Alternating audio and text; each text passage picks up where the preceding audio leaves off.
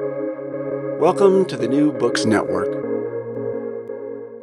Hello, everybody. This is Marshall Poe. I'm the editor of the New Books Network, and you are listening to an episode in Grinnell College's Artists and Authors podcast. I'm very pleased to say that we have Julia Fine on the show today. She graduated from Grinnell in 2010, and we'll be talking about her life and her work as a novelist, and particularly her terrific new book, The Upstairs House, which came out from Harper in 2021. Julia, welcome to the show.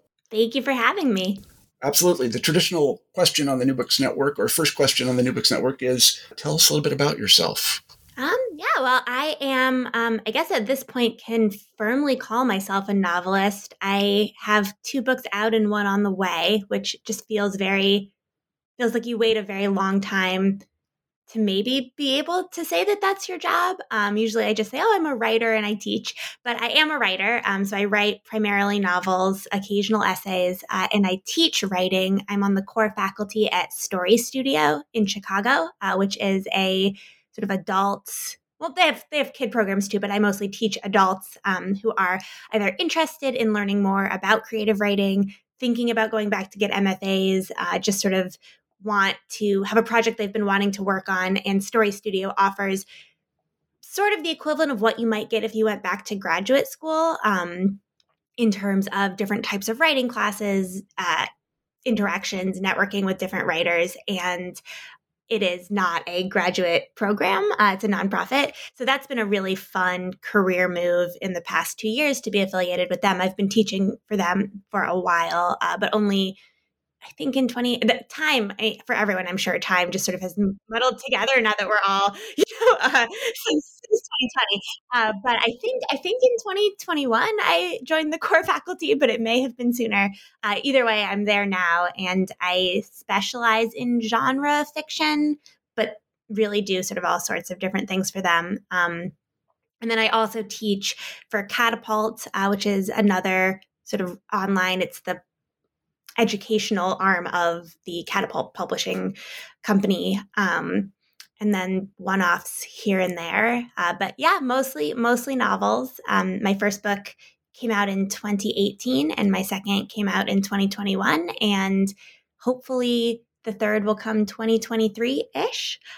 So that's still in the works. That's great. Congratulations on all that. And you're also a mother. We're going to be talking about that. I have two young children. I have a 4.5-year-old and a 1.5-year-old. Yeah, we'll be talking about that because it's relevant to the Upstairs House. Absolutely. So let's talk a little bit about Grinnell, since this is a Grinnell College podcast. Why did you decide to go to Grinnell? Oh gosh. So I grew up outside of Washington, D.C., and literally everyone, when I said I was going to school in Iowa, said, we don't know where that is and why. And it's funny because my grandfather, this is like a roundabout way of telling the story, but it is why I decided to go to Grinnell. My grandfather sort of came back from World War II and on the GI Bill had gone to the University of Iowa. And he is New York born and raised. And he was, very, very East Coast, but he had gone out to Iowa for a few years and he had these wonderful memories and said, you should go look at schools in Iowa. And I knew that I wanted to go to a small liberal arts college, and I had applied to a ton of schools along the East Coast that sort of everybody else in my community was looking at. And then I got into Grinnell and they had the visit, you could go out and do a visit, and I went and visited and I thought, like, this is just the perfect fit. It has everything that I'm looking for on, from these East Coast liberal arts schools, but it's so much more my style. And the people are so much weirder and better than who I seem to be meeting at all these other school tours. And so it sort of was a whim of like, well, my grandpa likes Iowa, so I'll try it. And then it ended up being, I met my husband there, my best friends, like clearly the best decision I made of my life. Well, one of the best decisions of my life, but a very formative one. I agree with all that. I think going to Grinnell was one of the best decisions I ever made. My search for a college was not as systematic as yours, but I did end up at the right place, and I'm very grateful to the people at Grinnell for everything they did for me. Let's talk a little bit about what it is to be a novelist. How did you decide to become a novelist? This is a fascinating question for me because it's not as if you open up the job ads and it says novelist. Yeah, no, they certainly there certainly are no job ads. But had been interested in creative writing and had been writing since I was very young. And in high school, I did a lot of creative writing and submitted to contests and won a few awards. And then I felt sort of like you said, there's no job ads for novelists. Like, you need to support yourself. You need a career. What will you do? And so I took one creative writing class in college. My senior year, I finally had room because I double majored. In English and psychology, and I went abroad. And so I had no room for anything that wasn't sort of on this very particular track, which I loved. But also it just was like every class was English, psychology, or something required. And so I finally, senior year, took a creative writing class, really liked it, but still it was like, well, okay, now you're graduating, you need to make money. And I graduated in 2010, which I think was slightly better perhaps than the few years before me, but not that much better in terms of job opportunities with the recession. And so I started working. My first job out of college was selling yellow page ads over the phone, which lasted about 8 months, I think. And then I switched and worked in PR, and that was definitely a more long-term sort of opportunity as the yellow pages were clearly on their way out in 2010. But I really didn't like it, and I wanted something that would be sort of creatively fulfilling. And so I started writing again in the evenings and reading a lot and sort of thinking about what my ideal working life would look like. And everybody said, this is not really viable. Probably you should go to law school. How will you make money doing this? And I was very cocky, and I think mostly have ended up being very lucky because I just quit that job that I really hated. It was a very intense sort of small family owned business where you had no life outside of work.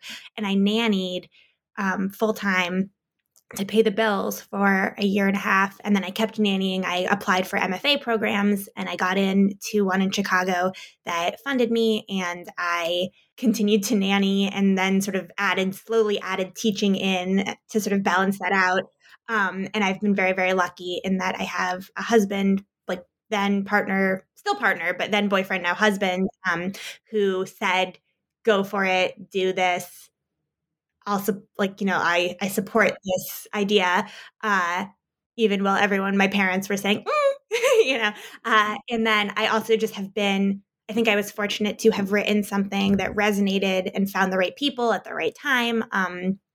And the first book led to the second book, which led to the third book. And I just have it's luck. It's a lot of work. I mean, it's a lot, like writing novels is literally just like spending a really long time by yourself, thinking and writing and not interacting with people. And so it definitely, I think you have to have the self-discipline and the drive and sort of the self-confidence in a way that you can get through this and do it. But I will say it's gotten easier with every book I've written, and it's the best job. I say job in air quotes because, I'm not getting like a weekly paycheck. It's almost like you're working on commission, but when you can make money doing it, it's amazing. And being able to do it is amazing. And it basically has amounted to me just saying, what am I really interested in? And how can I glom it together and try to write a book about it that maybe someone else will want to read? Yeah, no, I get that. I really liked what you said about the work aspect and the necessity of a certain amount of work discipline, because one of the things I've discovered in my own career or careers is that you kind of have to embrace the grind. That's what I call it. You have to embrace the grind. You have to be willing to put in the hours. And if you don't feel like you can, it's probably not the right thing for you. Oh, absolutely. But you really have to, it's a little bit like athletics, where you get to the point where you can't do it anymore, and then you do it some more. Yeah. Oh, absolutely. I think too, it's difficult because it was one thing to write a book when I didn't have children. And it's just such a different game when you have kids, because it's not only the physical demands of, oh, I need to feed my kids right now, but just mentally, like you need to be present with your kids in a way. I mean, my husband probably is like, I'd appreciate if you're present for me, but as an adult, he can fend for himself for long periods of time if I'm just sort of like daydreaming. But with kids, it has had to be a much more deliberate sort of like, this is the writing time. I'm turning everything else off. I'm going to not watch TV for 6 months because I'm writing a book. So, Right. This is I don't know whether to ask this question or not. Would you have any advice for aspiring novelists? Is there anything you might say, like any nugget of wisdom that you have gained? absolutely. I mean, I think this idea that you need connections or an MFA program or sort of something that isn't just you and an idea and all the reading that you've ever done in your life is, it's useful to have that. It's nice to have dedicated time. But you don't need, like, all you really need, and the thing that it will come down to again is like you sitting down and putting in the time and just working through it and being willing to throw away large chunks of the book in service of making it better. And if you have, if you've gone to school for it, or if you know people who you think might boost you up, like, that can be nice, but until you like get your butt in the chair and you actually write it, none of that is really going to matter. And so if that's something that you feel like is stopping you, it shouldn't, because I know so many people who have gone to school and gotten, master's degrees, or who have the network, but it ultimately is not the thing that's going to sort of help you get through it. I also would say, like, don't quit your day job. This is not, it's not going to be like, there are, the occasional person like really hits it big. But even that is sort of fraught, because just because did really well with one book doesn't mean the next one will, and expectation is high. And so it's not really, if you are lucky enough to have like come into a massive inheritance, maybe that's, you can decide this is all I'm going to do. But otherwise, having something else, which also having something else in your life gives you something to write about. Like, I don't really know how people can not have sort of a life outside of writing books. And obviously, we all need to make money. So. Right. Yeah. I mean, I'm glad you mentioned this, because you do have to pay the bills, and you have to love what you're doing, but you also have to recognize that there are also practical necessities, and you need to take care of those, because other people are probably relying on you for those. And you have to balance these two things. Your book is kind of about balancing these two things. It absolutely yes, is, or not balancing them as it happens. So I don't really know quite how to approach this, because I don't want to give too much away, because I guess if I were classifying your book, and I don't really like classifying books, it's kind of a horror story, but it's also kind of a mystery, a psychological thriller. How would you classify it? Oh gosh, I think that, so my literary agent has described what I do throughout as literary feminist horror, I think is her. But this one is particularly, it's when I pitched it, when I first had the idea, I said, I want to write a postpartum poltergeist story where, like, a new mom who's, in that terrible first, well, maybe for some people it's not terrible, but very, very stressful and very lonely and isolating. Yeah. Those first few weeks of new parenthood, thinks or is being haunted by a literal ghost.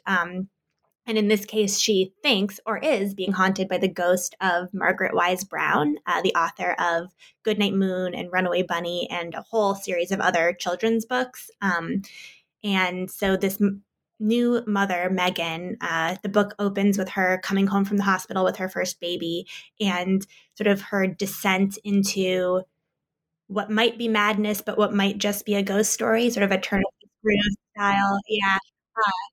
Where she is being haunted in some way or another by Margaret Wise Brown, and then the ghost of Margaret Wise Brown's real life female lover, whose name was Michael Strange, who was a poet and an actress and sort of a socialite in the, I guess, first half of the 20th century. Mm-hmm. Mm-hmm. Mm-hmm.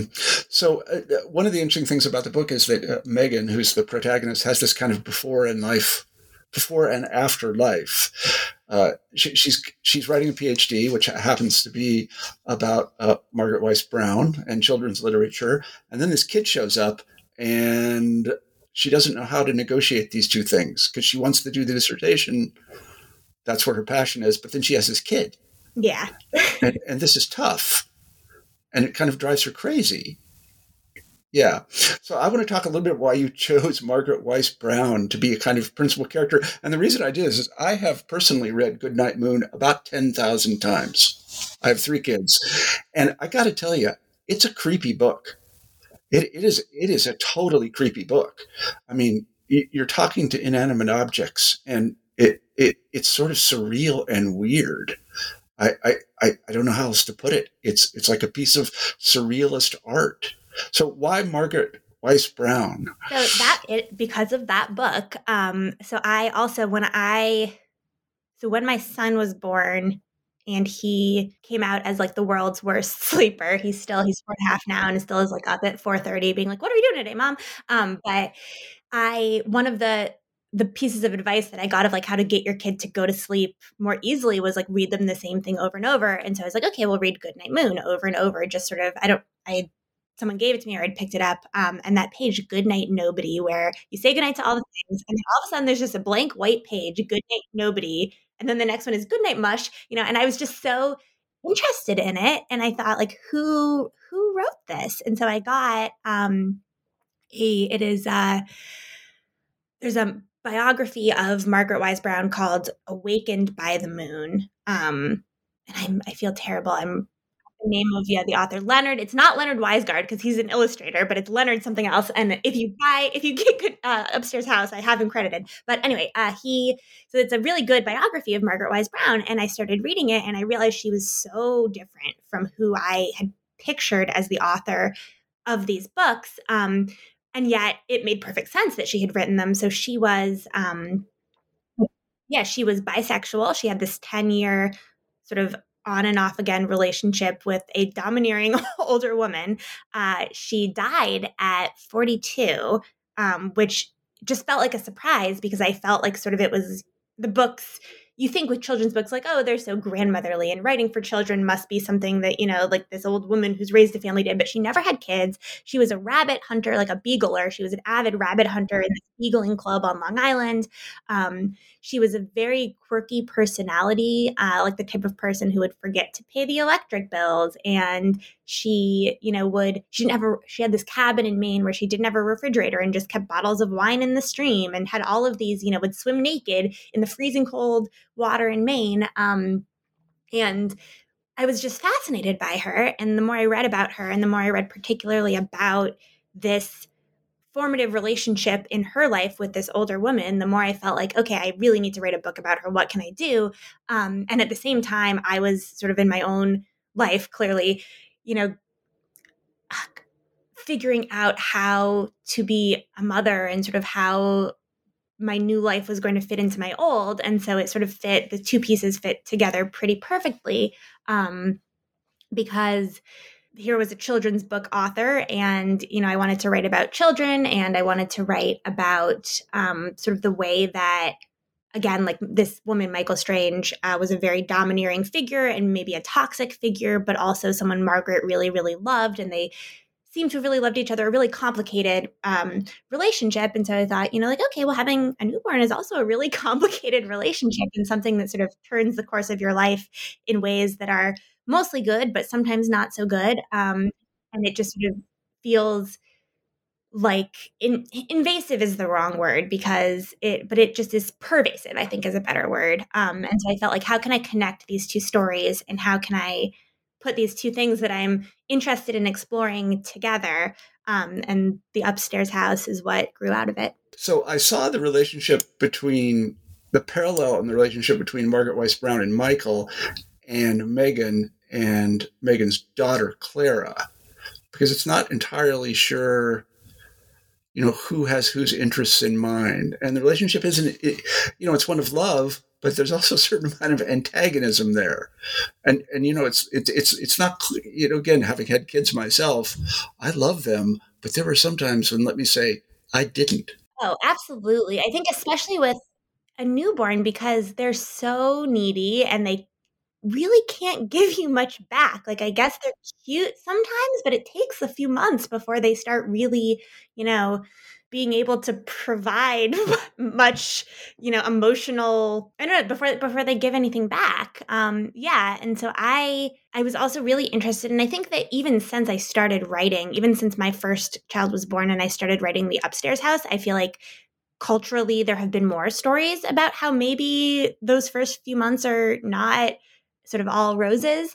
But at the time, I, as a new mother, felt like I was surrounded by stories of like, oh, how wonderful. We're so cozy and great now. Like everything is so perfect to be the mother of a newborn. And I felt like this is not realistically what it's like. I wish that I had been a little bit more prepared to know like what it actually means to take care of like a several-week-old baby. So that was also part of the inspiration, like wanting to write something that felt more true to my experience, and also that made other new parents who maybe were having some of these same feelings feel validated in those feelings. Because I think like it's fine to not be obsessed with your newborn, and total and normal, but I think there are times where there's sort of a stigma around saying, like I really don't like having a newborn.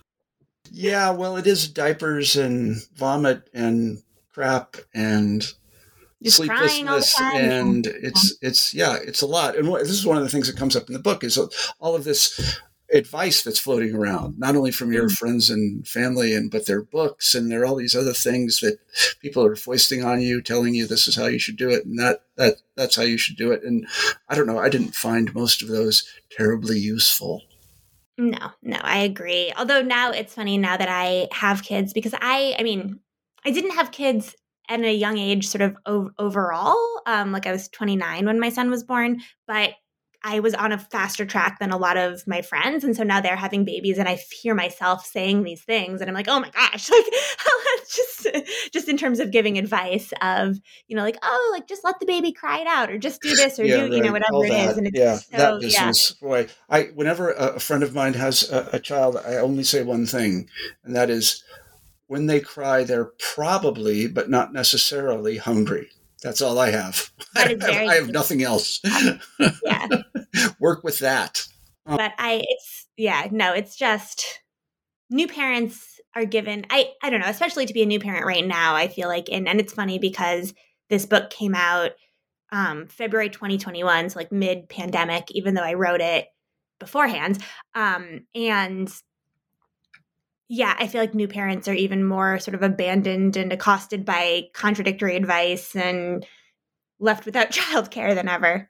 Yeah, no, I think that is very consistent with my own experience, having had newborns and now having some teenagers.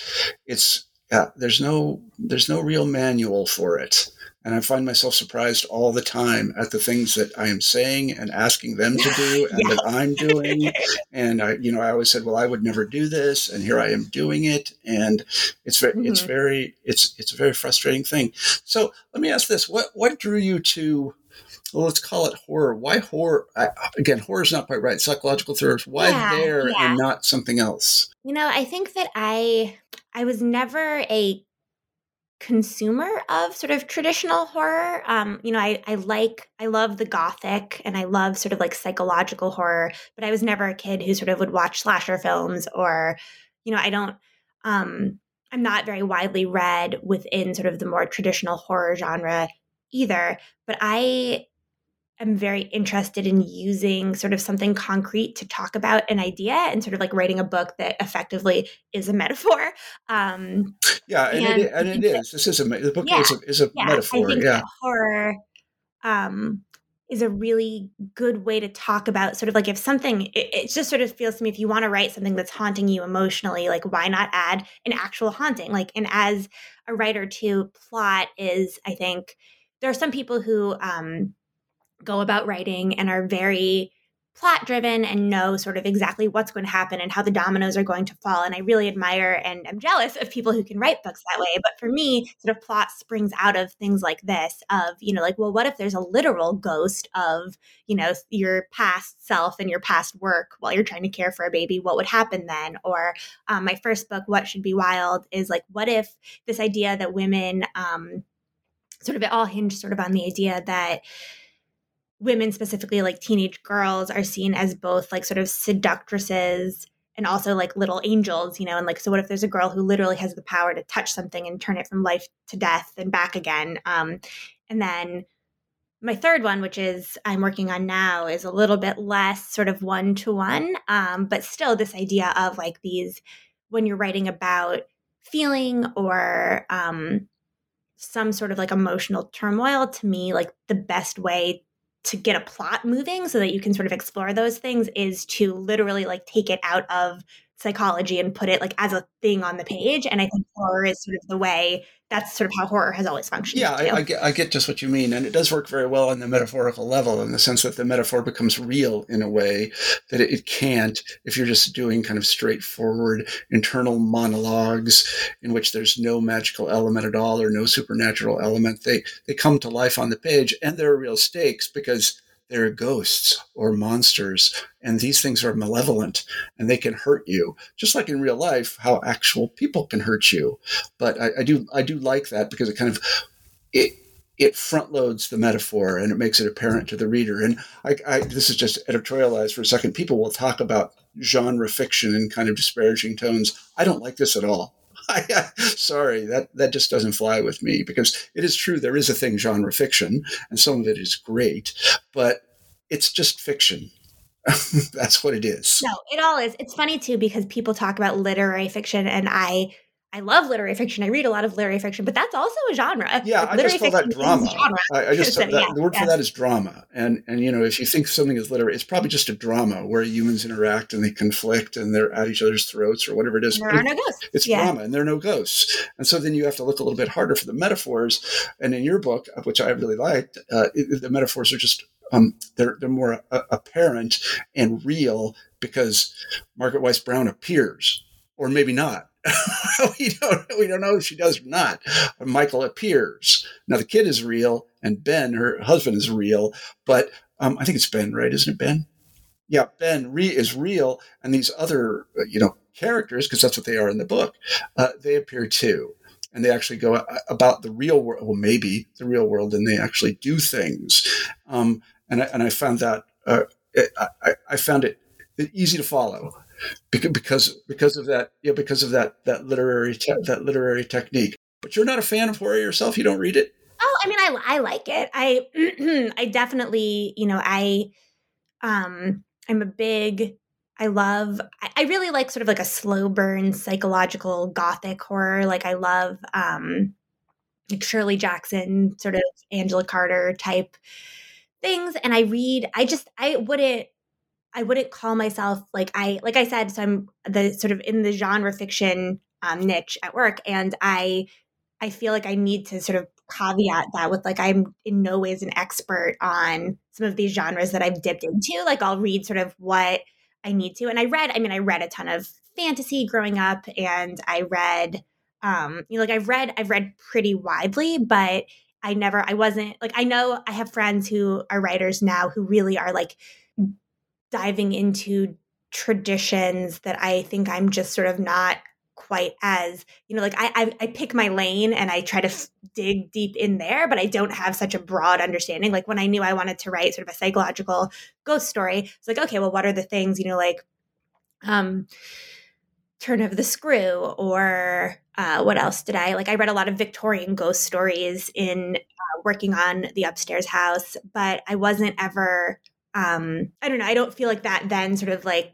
turns me into suddenly an expert in even the Victorian ghost stories. So I think I always just want to caveat that because there are people out there who have such a firm understanding and sort of are so well researched and have read, I guess you can never have read everything. But I think the book is horror, but I also understand if people who are writing more firmly in the traditions of horror would say like, I don't know if I would classify this as horror, which I would say I think that it is like genre bending and it's definitely speculative.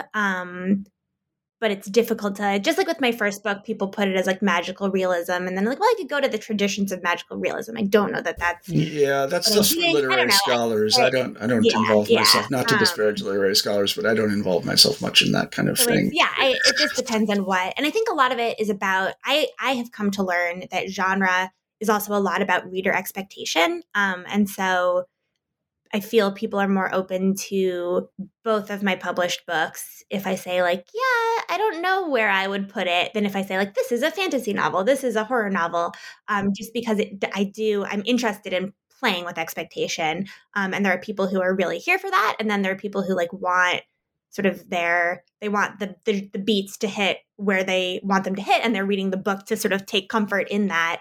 And that's not something that I really do in my work. Yeah, I appreciate those kinds of. I'm a big fan of police procedurals. I read a lot of them and I watch a lot of them, and they are isomorphic, to use a big word. They're really all kind of the same, but I do take great comfort in that. I like them. But I know, it's like, what are you picking up a book for? And I think that people turn to books for vastly different reasons at different times. And there are some things that I want to read because I just want to totally escape, and some things that are really going to like emotionally move me, and some that are going to make me think. And I think it all is a matter of like what you're looking for. But I have noticed when you do work that doesn't fit into necessarily one of the sort of marketing niches, people's responses are vastly different based on what they think that they're picking up.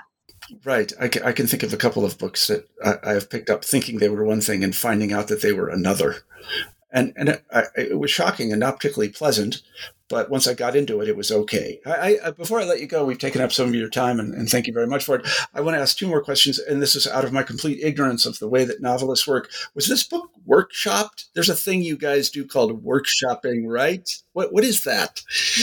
So my first book, so in an MFA program, effectively what you are doing, like you have sort of more traditional like literature classes that feel like lit theory and sort of English classes that you might take. But a lot of the time it is just people bringing short stories or excerpts of novels to the table, and like a group of maybe 10 people reads them, and then they all talk about it in whatever form your workshop leader wants to take. Sometimes you have to just like sit there and say nothing. Sometimes you can respond to people's comments on your work. So my first book I wrote during graduate school. And so that one went through sort of a ton of different iterations. This one I wrote the first, I think like 70 pages. I sent it to my agent. She came back with comments, and then I wrote the rest. And then I had like 2 or 3 writer friends who I trust, and who sort of I felt knew what I was going for. I had them read it, and then we went out and got it to a publishing house. And like there's always an editor who's involved, at the publishers. But yeah, this one was a lot more streamlined of a process for me. Mm-hmm. And then my it's not quite my final question, but have you had responses from readers, and have they been pleasurable, or is it? Yeah, they've been mixed. I think that there are some people both people who have kids and don't have kids, who really don't want to read about the difficulties of having kids and find it boring or disturbing. And I think that a lot of the thoughts that Megan has in the upstairs house are disturbing. They're supposed to be disturbing. My goal there was to take sort of some normal feelings and then sort of try to push them. Like when you're writing a book, again, nobody wants to read about like, oh, it's so annoying that my kid is crying. But if you can sort of like explode that feeling and push it a little bit, that's what makes good fiction, in my opinion. And so I think there are people who think like, this is child abuse, this is terrible. And then there are other people who are, structurally, it is a confusing book because you jump back and forth between sort of real life, quote unquote, Megan, and excerpts of her thesis about Margaret Wise Brown. And with footnotes, and then Margaret Wise Brown sort of historical sections. And then there's also sort of weird like dream, like psychological breaks where it all mixes together. And so there are people who are like, I'm just not here for the amount of work it takes to read this book. But I also have gotten responses, the majority of responses, I think, are people who say, this feels really true emotionally to my experience of trying to have either a career or be an artist, or sort of like just balance a life and also have really small kids.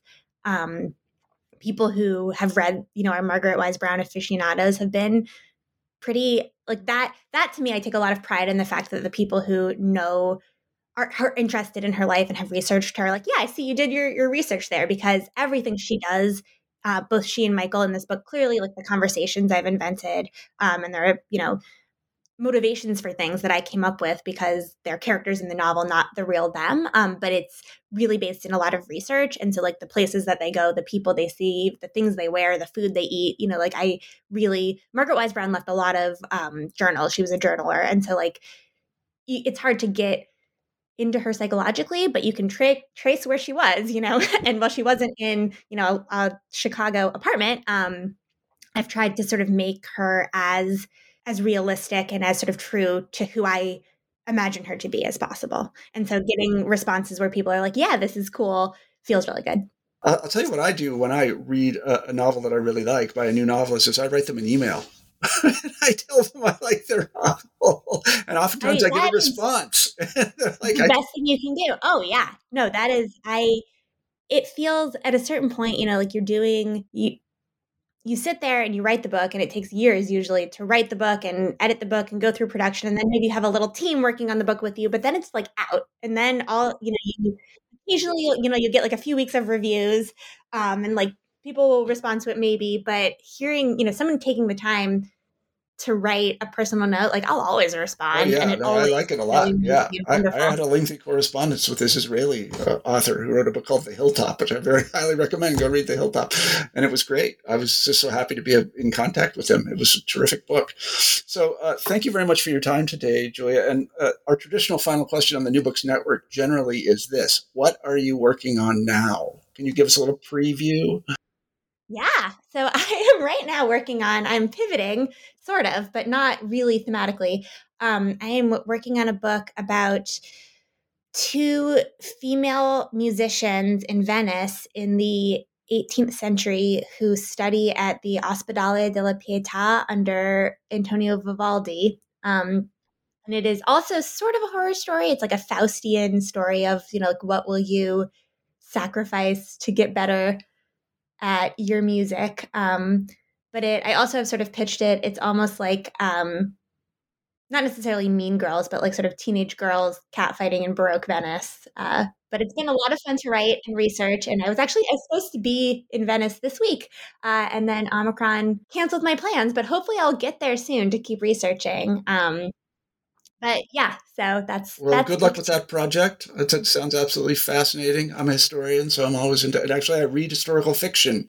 Speaking of genre fiction, I like historical fiction. Like historical fiction horror. Yeah, sort of right. I like it very much. Well, so let me tell everybody we've been talking to Julia Fine, who graduated from Grinnell College in 2010. We're very proud of her, and we've been talking about her book, The Upstairs House. It's out from Harper Collins. It was published in 2021. Julia, thanks so much for being on the show. Thank you so much for having me. This has been so fun. Absolutely my pleasure.